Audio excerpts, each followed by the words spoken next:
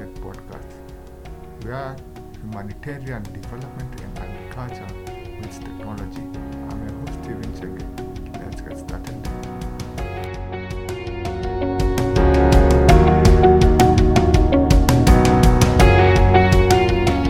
Today, I want to talk about how GIS is impacting the humanitarian sector and give a practical example. Specifically, the Tigrayan War.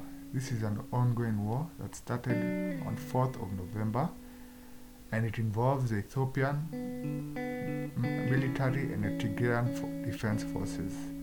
So far, dozens of people have been killed and displaced, which is really sad. I hope they come up with a ceasefire soon. Now, the purpose of this podcast is not to put blame on one party or the other. The purpose of this podcast is just to show what GIS is doing to the humanitarian sector. So let's get started. On November 4th, 2020, a war broke out between the Tigrayan forces and the Ethiopian army. This has had several effects. Some organizations have accused both parties of war crimes, but we'll not get into that. Some organizations have actually gone ahead and developed nice WebGIS platforms just to track.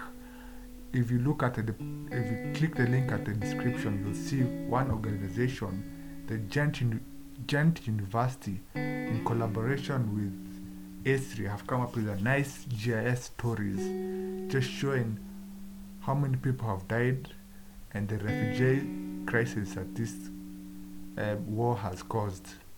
You can check in the description box and see how GIS has actually made a huge impact in just understanding the conflict. And also there are several humanitarian heat maps which I hope I'll get, that just show you where the conflict is most, the epicenter of the conflict, and the daily effects it's having on innocent civilians. So this is just one way that GIS is impacting the humanitarian sector. And another way is also imagery. You can see the damage that this war has caused to infrastructure in the Tigrayan area. And you can also do like a time series, or just to see the damage, the continuous damage since 4th November 2020. This is another way. And you can also locate the refugees and where they're based, and how the refugee camp is just piling up. Several people have been displaced, and it's becoming really overcrowded. By using earth imagery, that's another way that GIS can actually help understand this conflict.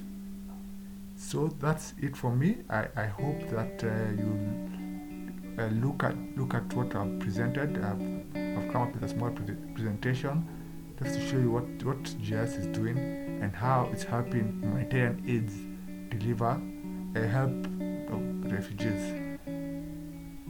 Yes, so that's it for me, and see you next episode.